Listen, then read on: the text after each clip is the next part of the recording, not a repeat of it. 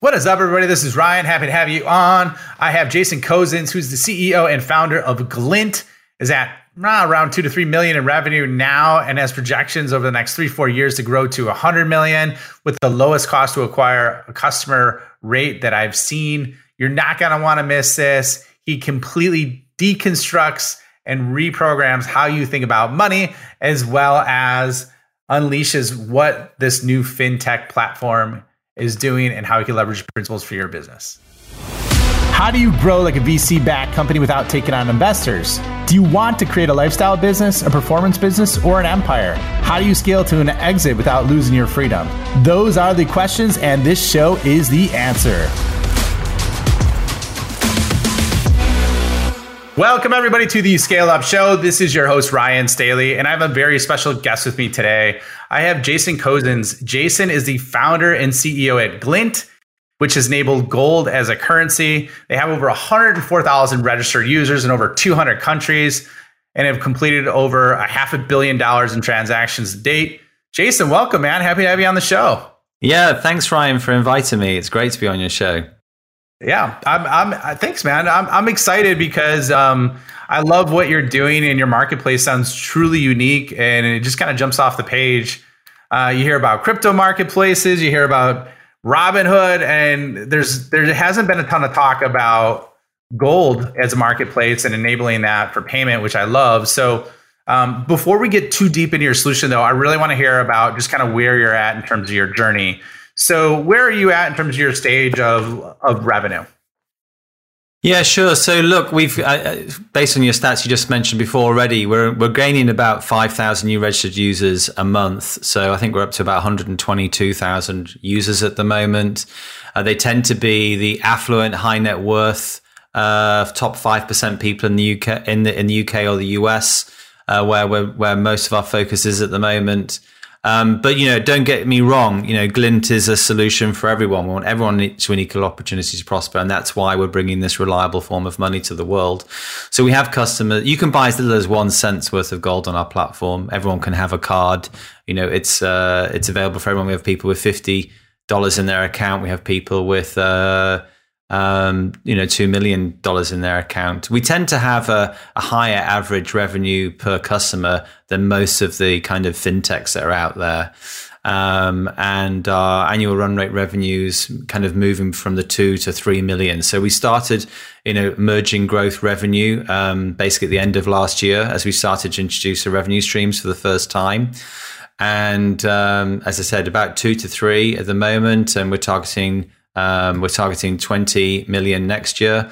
We should be at 50 the year after that, and then 100 million. So yeah, it's a quite clear step now from what we've built to go through those revenue kind of milestones. Love that. So 2 to 3 to 20 to 50 to 100, right? That's it. Yeah, we've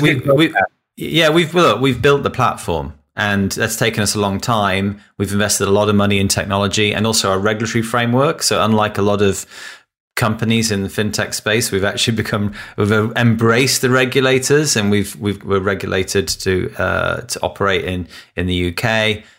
We're able to issue cards and accounts to people in the US, and we used to operate in Europe, but of course Brexit stopped that for UK companies, and so we'll have our new regulatory setup for Europe in October. So we'll be reissuing to new clients in Europe by then, and then of course the world's our oyster after that.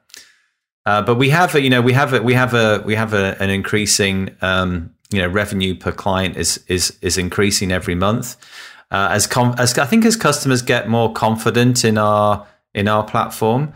That's going up. We're at about $70 per person. Our cost of acquisition is super low. I mean, for the quality of customer that we are gaining, it's only costing us about $15 to acquire a customer. And on average, they're bringing, as I said, about $70 per year for us. And this is before we start introducing new revenue streams. So at the moment, we only charge 0.5% when you buy gold. We charge 0.02% to have your gold vaulted and securely vaulted and insured by Lloyd's of London and vaulted in Switzerland. So very, very few revenue streams. and yet those revenues are coming through strong. Every customer that comes into Glint, they buy gold on our platform. And what's unique about us is that we've enabled it as money, as you've said. We also have other currencies on there like the US dollar and the euro and the pound. But we're making revenue from our customers straight away. And as we start to introduce new revenue streams, then of course those average revenues are going to go up. So the growth for us isn't just obviously acquiring new customers; it's also bringing new revenue streams to the platform.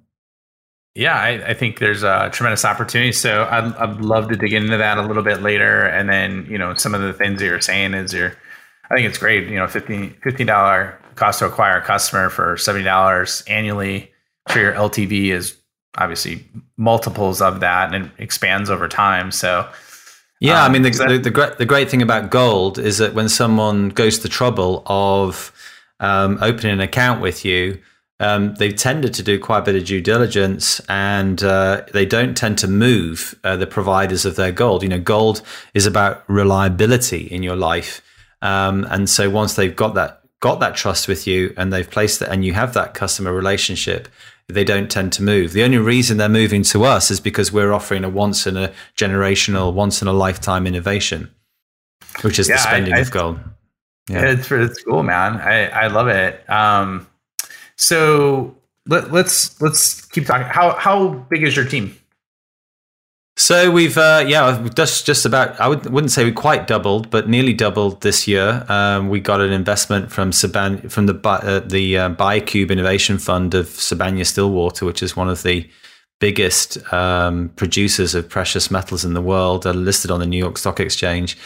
And that was quite a game changer for us. And we've raised in total now about $38 million, which is more than what you might expect for a fintech to get to growth stage. But as I said, most fintechs that have come to market, they didn't have to build their own payments platform. They sat on the platform of other people. There's people like GPS, Global Processing Systems, out there that some of, for instance, the big UK fintechs like Revolut, Monzo, Starling, Curve all sat on.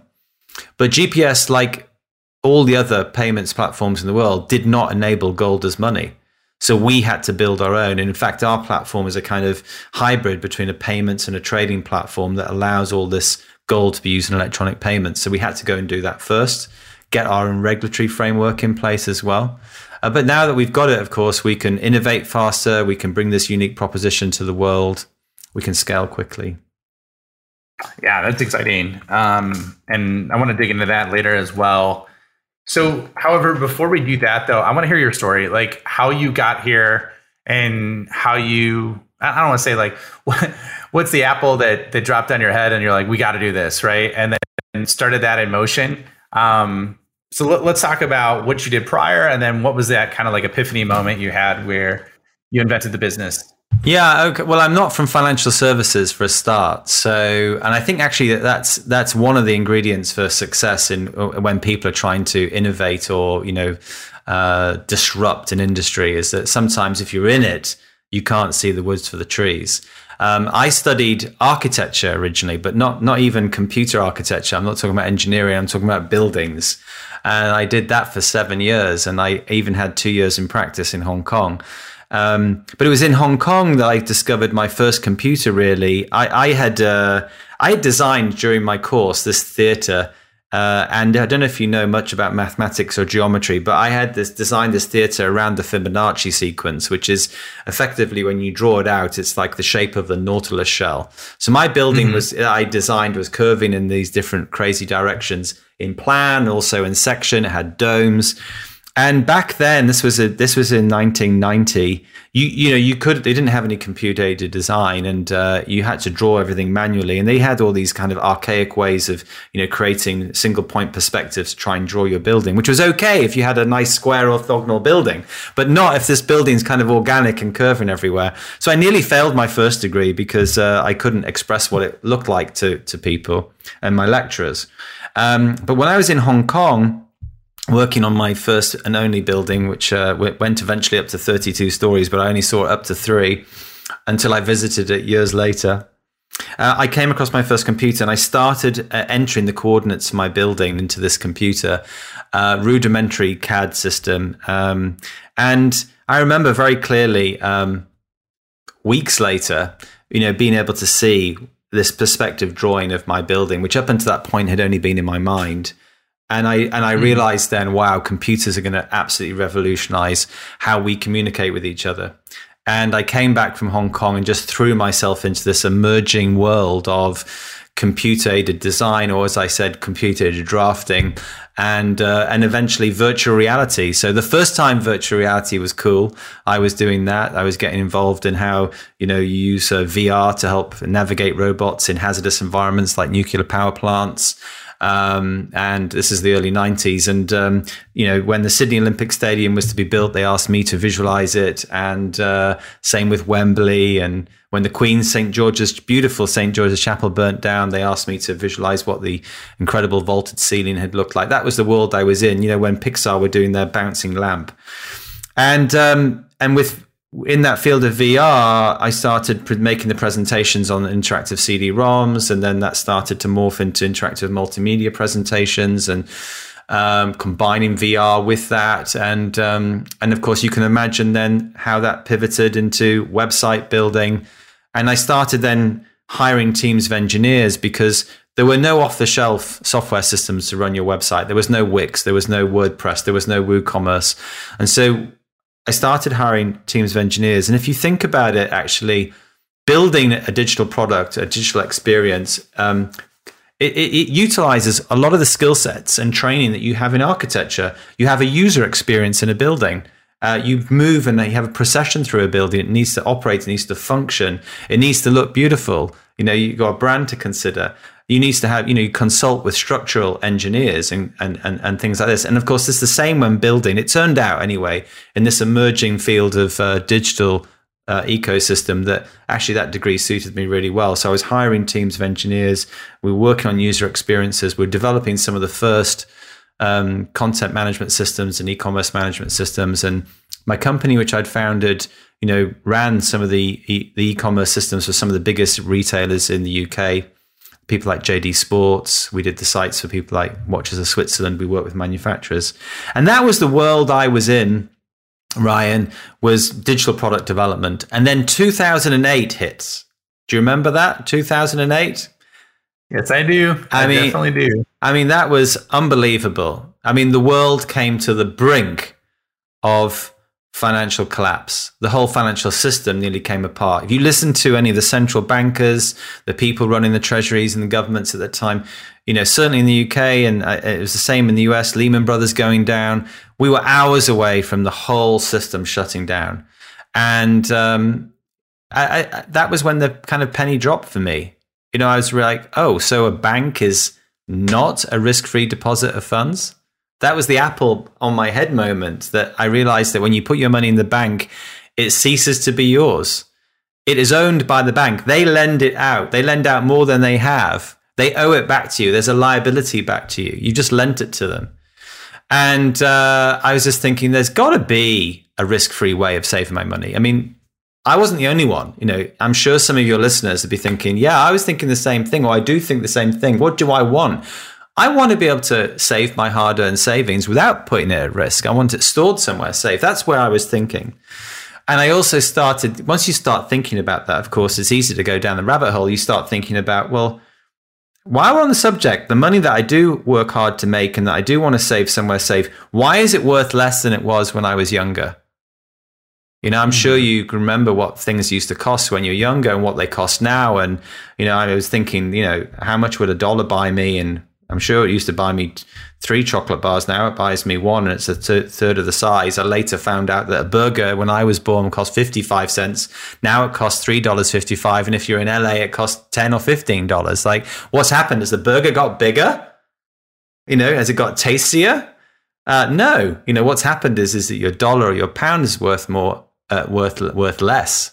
And I came to the shocking realization that the dollar and the pound had lost more than 85% of their purchasing power in my lifetime. Can you just think about that? I think this is the kind of thing. Before we came on air, it's like sometimes I say things, and I just think of just people say, "Oh, these guys, they're now sounding guys," and they kind of listen. But did you really hear that? The pound and the dollar in my lifetime had lost more than 85% of their purchasing power, and that was before I calculated that before we went into this huge, experienced this huge inflationary tsunami. Where we're already experiencing, okay, official rates at 9%, but you bet your bottom dollar that in Miami, in New York, in LA, it's probably already at 15% for most people, and it's affecting the the people with the least in society are getting hammered, and we're all experiencing this. So what? So the money becomes worthless, and then I started to understand why. It was at that point that I understood that gold had been money for thousands of years. Gold has been the only form of reliable money that civilization has been able to rely on for that length of time. That it backed the US dollar until 1971 when our friend President Nixon took us off the gold standard. It was called the Nixon shock. It was supposed to be temporary. And why did he do that? Well, there's an interesting story about that. It's all documented. The French and many others thought that the US might be too tempted to just be backing all of their dollars with gold. And they thought, are you really backing all of your dollars with gold? And of course, the Vietnam War was going on. They couldn't afford it. And of course, they were not. They were printing more dollars than they had gold. And the French were like, we're not going to have this. They were using their French Navy in 1970 to go into New York and take pallets of US dollars and say, hey, we want our gold, please. We want to exchange our dollars for gold, because governments at that point could still exchange dollars for gold. And you can imagine the US officials and Nixon going, wow, what are we going to do? Our Fort Knox is going down. Everyone's exchanging their dollars for gold. What are we going to do? Well, the only thing they could do is come off the gold standard. It's supposed to be temporary. And of course, it's still temporarily with us today. I'm 52 now, and it's still with us. And of course, since then, governments around the world have been off a gold standard. The dollar has been the reserve currency of the world, and there's been just ridiculous, gigantic. There's not even a word for it. Gigantic amounts of money have been printed, and that's what's destroyed the purchasing power. And you might be shocked as well to find out that in the pandemic, I think it's over 20% of US dollars in existence were printed just during the pandemic. So that's all contributing to this inflation. But anyway, after this, what do you do? You're sat there, you're an entrepreneur, you're a tech guy. Every day you're thinking about how can I use this emerging digital ecosystem to do things better, to do it faster, to do it differently? So of course the question I had on my mind was, well, what can I do about it? What can this world of digital ecosystem do to change or better the situation? I'd read Neuromancer by William Gibson in 1990, and I was fully enthusiastic about this emerging digital world that we were living in. And I thought, you know what? I think that I can make this happen. I think I can give people a reliable form of money, gold, and enable it to participate in electronic payments. I had no idea how I was going to do it at the time, but that was my Apple moment. Okay, well, I love that, and great history lesson you gave us there on the gold standard. And it's absurd to think that 20% of total U.S. money in circulation was printed during the pandemic, but they're just checks were getting stroked left and right on anything you can imagine. So, okay, so then. And I want to spend some time on this, but I want to get into your business, deeper into your business too. I guess, how did you make that jump, right? From conception to I got to go raise 30 million plus. I got to go actually, I don't want to say weaponize it because that has a negative connotation to it, but create a marketplace that is a combination of payments and trading. How did you make that jump from idea to where you're at today, where you have 120,000 plus users? Well, I'd done a few things before that. My own digital agencies. I'd help other people with their businesses, get them off or going online. I think the first thing is just to decide you're going to do it. And actually, one of my mentors said to me once, Jason, the difference, what is the difference between success and failure? And he said it's surprisingly nothing to do with how skilled you are or anything like that. He said out of 100 people that have an idea, only 1 in 100 will decide to do something about it.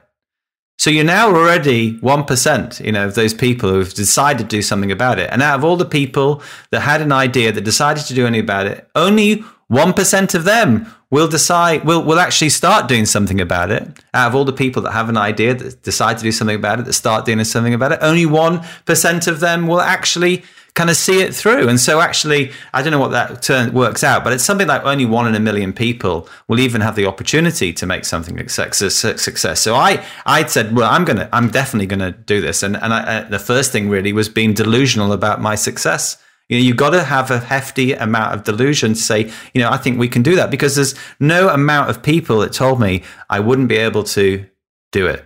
I wouldn't be allowed to do it. These are the things I was being told all the time. And of course, what I had to do, I knew a lot about, e-commerce and that kind of world, but I didn't know anything about the payments world except on the acquisition side of it, because all e-commerce sites need to have acquirers, but I didn't understand about the issuing side of it. So that was a long journey trying to work that out.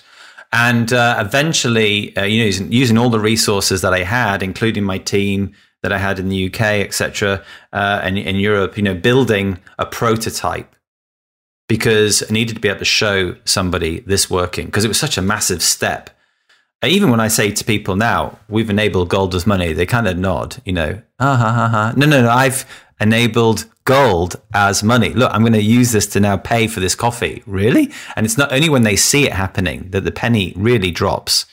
And so, yeah, building that prototype, I think, was the getting to the understanding how the whole payment system works, the MasterCard payment system works, etc. And getting that prototype together was the one of the hardest things to do, or time consuming things to do, and very enjoyable. And actually, you've also at the beginning got to decide what is it exactly. How are you going to enable this in electronic payments? And of course, probably the ultimate aim is to enable gold itself to be used as money, as in I said, imagine you're going to do something for me. I give you gold, like a peer-to-peer system. I send you gold. And I say, thank you very much, Ryan. Here's what I'm paying you in gold. The problem with that is that, it's the very first person who opens an account with you has no one to send the gold to. So how do you deal with that scaling problem in that marketplace scenario? How is the classic situation? How do you start off? And for me, integrating Glint with MasterCard around the world so that you can use gold as money. The very first customer, I know who it was, but I can tell you what they did. They went to a motorway service station at the side of the motorway in the northwest of England, at Westmoreland Services, and they bought something with their gold. And the merchant had no idea they were paying with gold. In the same way, if you come to London and you use your Chase card or whatever you've got to pay with something, you pay in dollars, but the merchant gets pounds here. The system deals with the exchange in real time. That's what we had built. And that's why it was so important to have the integration with MasterCard, because that gives it immediate utility. Now, the bar for that is really high. Suddenly you're talking about looking after people's money, and you've got to be able to take US dollars in and pounds in. Your ledger's got to be able to look after that. Suddenly you've got to be a regulated business. MasterCard doesn't work with anybody. You've got to work with the Financial Conduct Authority, all these types of things. Whereas it would have been, very easy just to set up a gold peer-to-peer system, but what does that do for people? So the integration with MasterCard there gave us that immediate utility. But really, it's a Trojan horse. What we want ultimately is building a gold FI system where everybody can use gold as money. We can build financial service products on top of that as well. Okay, so I think that's a great understanding of how you went to 0 to 1, and I love the 1% of 1% of 1% analogy, right? Because it's so true. Like, oh yeah, this is the idea. Oh yeah, I'm going to do something with it. Oh yeah, I'm not going to see it through, right? So that's pretty cool, and I think that's an awesome, just conceptual view of the world of how people act if anybody wants to start something special. So let's get into your business a little deeper, because I think you gave some awesome nuggets there. And, I have one really quick question, and I want you to answer this like in 2 sentences if possible. How does the liquidity happen from the gold into cash? I know it's stored. Remember you mentioned it was stored at a bank. No, right? Stored at Lloyd's Bank. Oh, sorry. Okay, yeah. Let me explain that how it works. So you deposit your dollars or your pounds or your euros into an account. If you're in the UK, it's stored in what's called segregated and safeguarded accounts with Lloyd's, which is Lloyd's Bank in London. And if you deposit money in the US, it goes into an FDIC insured bank account with a MasterCard issuer, right? So your money is safe and segregated there in that way.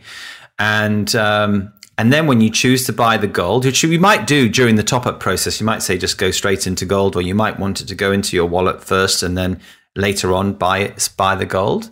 When you do that, there is a gold bar already in Switzerland, by the way, outside of the banking system, in a vault run by a company called Brinks, who are one of the world's biggest vaulters of precious metals on the planet. And our liquidity providers have provided gold bar sat there. So when you buy some gold, you're already buying a bit of that gold bar. It's already backed by the gold. There's no kind of, we've got to go and find some gold for you. You bought it, and you bought it at the real time price of what gold. There's one gold price of gold on the planet, and you buying it at that price that second, and then you get that gold. It's called allocated gold. It's legally owned by you. And this is really important for a lot of people because some people don't understand the difference between allocated and unallocated gold. Unallocated gold is gold which you don't actually can be lent out by the person you've bought it off. Like a lot of big banks and a lot of kind of sovereign-based business, the Perth Mint, etc. They lend that out. Well, we don't deal with any of that. Your gold is your gold, and now you have gold in your vault, in your wallet. And if you link your card to it, so I have one of my cards here. When I link this card to my gold account rather than my US dollar account, it's going to use that. So I make a transaction in New York to pay for my hotel. A request goes through MasterCard. It comes to the Glint platform. It says, is Jason good for this transaction? We look at how much gold Jason has. We look at the price of gold in that moment. We say, yes, he's good. We give the authorization back to the hotel. They let me leave the hotel. And we sell in that same moment the exact amount of gold required to cover that transaction. And the proceeds of that sale go to pay the currency of the invoice of the merchant. And that's how it's done. It's all done, hundreds of a millisecond. Our system has to perform like that. So MasterCard standards we have to work to.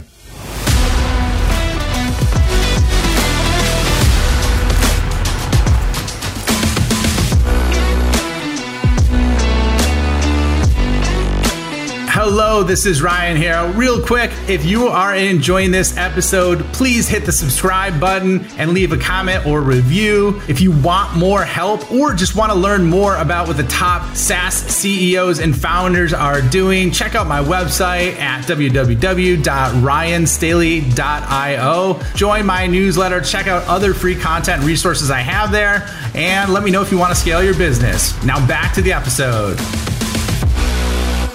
All right, Jason. So my question for you is, how do you have such a low cost to acquire a customer, only $15 range for an average spend of $70 in the first year? How did you make that a reality? So, I've got a reasonable background in digital advertising. I understand how the channels work: Google, Facebook, Instagram, Apple, TikTok, etc. And the first thing I knew as well is that the algorithms can deliver the low-hanging fruit for you if they've got a big audience. And I think one of the counterintuitive principles of digital advertising actually is the more targeted you get, the more expensive it becomes. So we're actually trusting the algorithms we're saying, look, here's an ad, go out there, present this to who you think might like it, and then you'll learn from that and present it to more people like that. And that often, I think, kind of goes counterintuitive to marketeers who tend to come from look at it a different way, say, no, I want to be able to target these specific types of people. We don't do that as a general rule. We let the algorithms work, and a lot of the time it works very well for us. And of course, crucial to that is the bigger the audience, the easier it is to do. So it was important for us to move to the US. So the US at the moment, the cost of acquisition is about 70% of what it is in the UK, for instance, which has got a smaller population. So they can go out to more people. And then, of course, the next thing is the is the actual the content that you're putting in front of people. And I can't stress this enough as how important it is to try new ad creatives and to be able to do tests and, work with different people and videos and different types of video content. You need to be changing that over every couple of weeks. But what's really interesting is that recently we're about to go into a new funding round, and I decided to pull back the digital advertising by 30%. But because of the learnings we'd had the previous month and some breakthroughs in that area, the actual number of registrations stayed the same. And that's a great way of just showing how efficient you can be with that. But one area as well, I think this year that we had a breakthrough on was working with influencers. And of course, it's an age-old marketing truth that people will trust more the advice of their friends, their colleagues, and the people that they listen to online than they would your ad. And so we've got a few influencers out there that are doing really well. And I think one of the things we'll be definitely be hiring next is a head of growth whose main focus will be to build that influencer network up and get more customers coming through that. But what I'm really excited about in terms of the next stage in this is that our B2B to C model, because a B2C model that we've been running up until now is working very well. As you say, really low cost of acquisition, good revenue per client. That revenue per client is only going to increase as you bring new revenue streams to the customer, because if you've got an affluent customer, what else can we sell them? How can we offer them a really good product and service? But our B2B to C strategy, talking to investors last year, family offices, it became obvious that they were really interested in Glint, if Glint was going to have a channel that was working with other businesses to get to clients. And it was obvious that from their learnings with other investments they made, that was really important. I think it's really important that you listen to people who have had these experiences either directly or through investments they've made. And it coincided with some wealth managers we were talking to about investment saying, we would love to be able to offer this product to our clients. And so now we've just launched it this month. We have this new gold portal for wealth managers.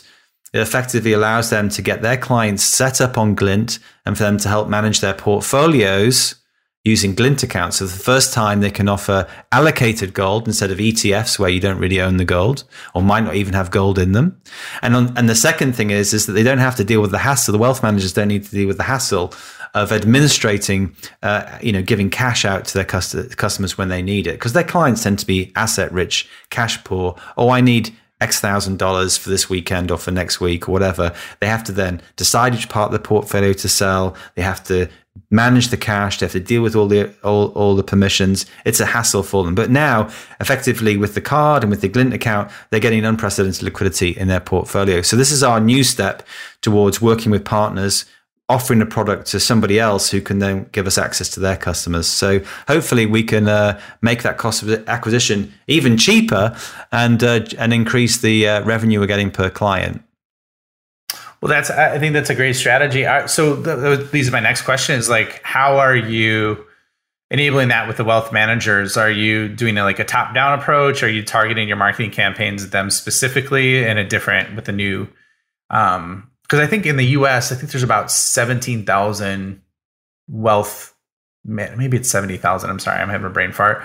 But in terms of wealth managers that are active across the U.S., so what's your plan to leverage that strategy? So look, the product has going live with our first customers now. We've got 3 or 4 wealth managers who are coming on board with this product, and of course, it's a new baby. I'm lucky enough to now have 4 children, and you've got no idea when they're young, when they're born, about what they're going to turn into. You think you've got an idea, but there's lots of surprises as you learn about them as people. I think you've got to apply the same thing to new businesses, new products, new channels.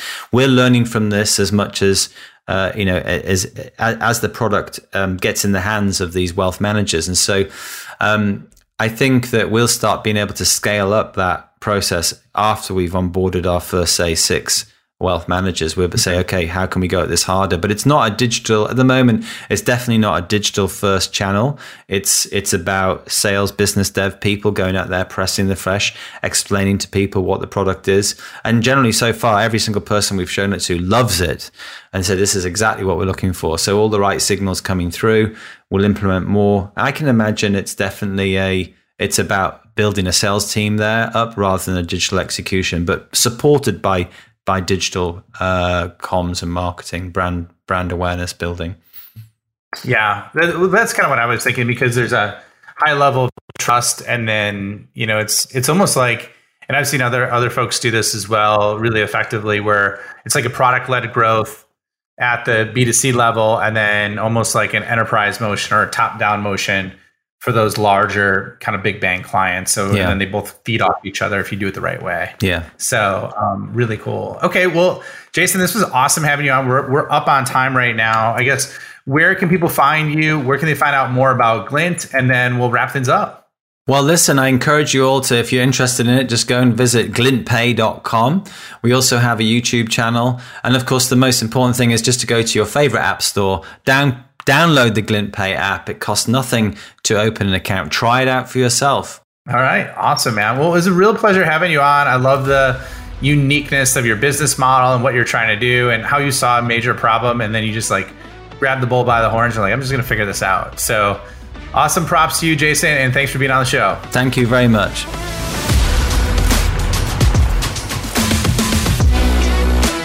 Thank you for checking out the Scale Up Show.